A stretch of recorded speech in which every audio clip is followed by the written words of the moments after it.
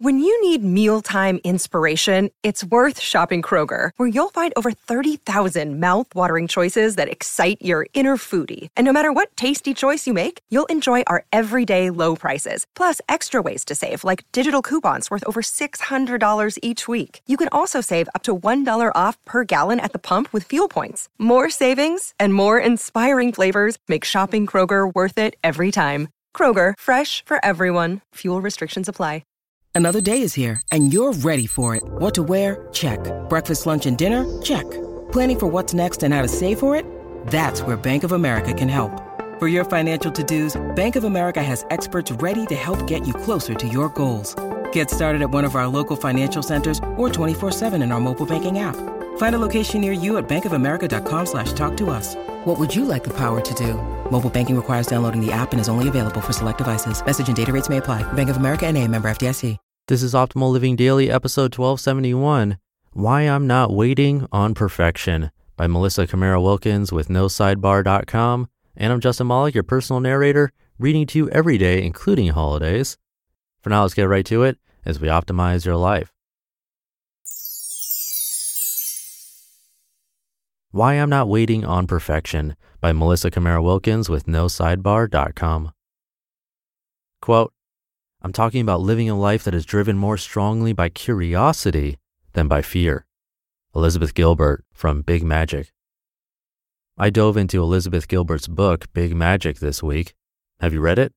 It's a book about creative living, and there's a dare in there that I think applies to all of us, whether we think of ourselves as artists or not. Gilbert writes, quote, I've watched far too many brilliant and gifted female creators say, I am 99.8% qualified for this task, but until I master that last smidgen of ability, I will hold myself back just to be on the safe side. Now, I cannot imagine where women ever got the idea that they must be perfect in order to be loved or successful. Haha, just kidding. I can totally imagine. We got it from every single message society has ever sent us. Thanks, all of human history. End quote. Yeah, thanks. I bet some men can relate too. See, even if you don't paint or write or sing, you are a creative person. You are the designer of your life. That is a creative project. So if we're designing our lives, but we hold back until we figured every last thing out, when do we actually start living? If you're trying to be perfect, you can't experiment. You can't play. You can't create anything because you have to stay inside the lines. You can only consume. You choose your labels. I'm a minimalist. I'm a homesteader. I'm a writer. I'm an entrepreneur. I'm a yogi. I'm a musician. And you try to apply them perfectly. You make sure to stay within the bounds because if you don't, you might get called out on your 0.2%. But your life is not a thing to consume. Your life is a creative project. I don't know about you, but my life doesn't fit neatly into labels and boxes. I feel weird even calling myself a minimalist because the word means different things to different people. Some definitions don't apply to me at all. Some definitions, I'm nowhere close to 99.8%, and I don't want to be. There are enough dishes on my kitchen shelves to feed my 6 kids plus another whole family all at the same time, because we do that.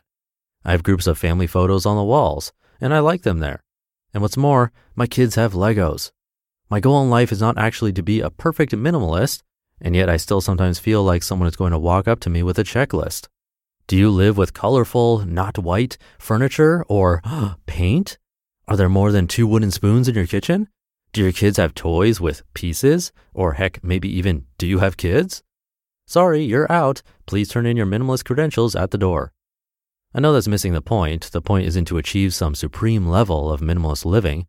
Designing a simple life isn't about the details of what's allowed and what isn't. How many sheets in the linen cupboard? Wait, are you allowed to have a linen cupboard? The point is to design a life that's right for you, one that majors in the most important stuff and lets go of the less than essential. So how about we decide to be more driven by curiosity about that 99.8% than by fear about the 0.2?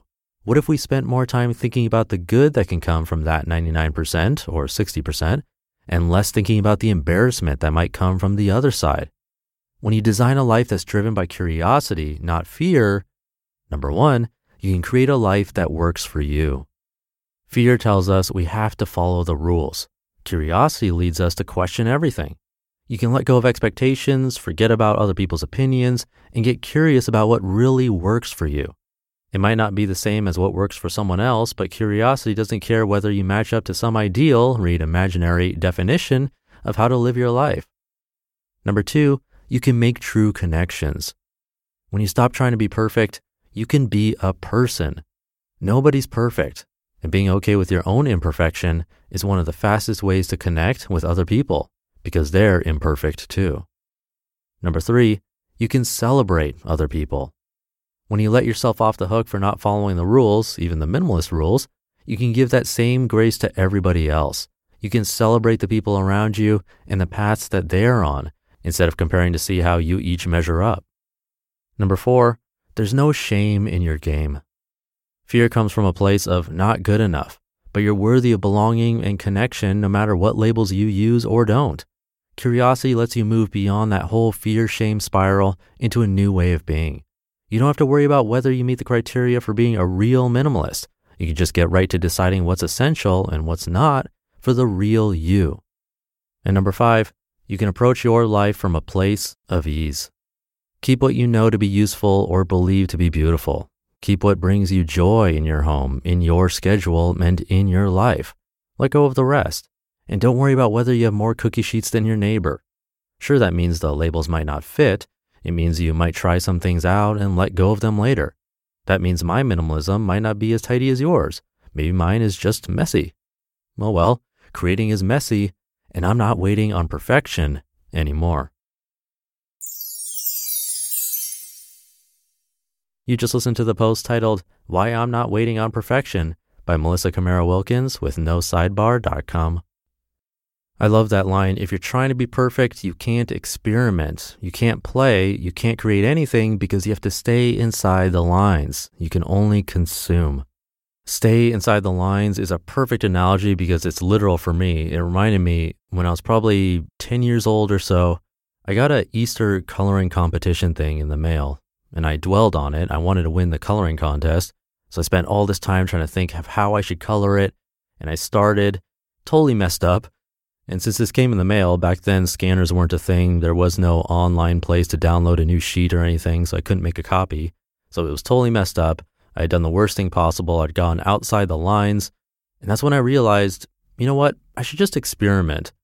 I had gone outside the lines around the Easter Bunny's legs, so I turned it into the bunny wearing baggy pants, and I decided I'd make him listen to music, so I had him wear headphones, and then connected that to a Walkman.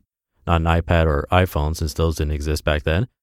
And then I drew little music symbols outside and around the sheet. Because it's not all about drawing inside the lines. There were no rules for this contest. And guess what? I won that contest. So literally and metaphorically, don't worry about coloring inside the lines. That should be a blog post. Maybe I'll get that written one day. But that should do it for today. Hope you're having a great day. I'll be back tomorrow as usual, where your optimal life awaits.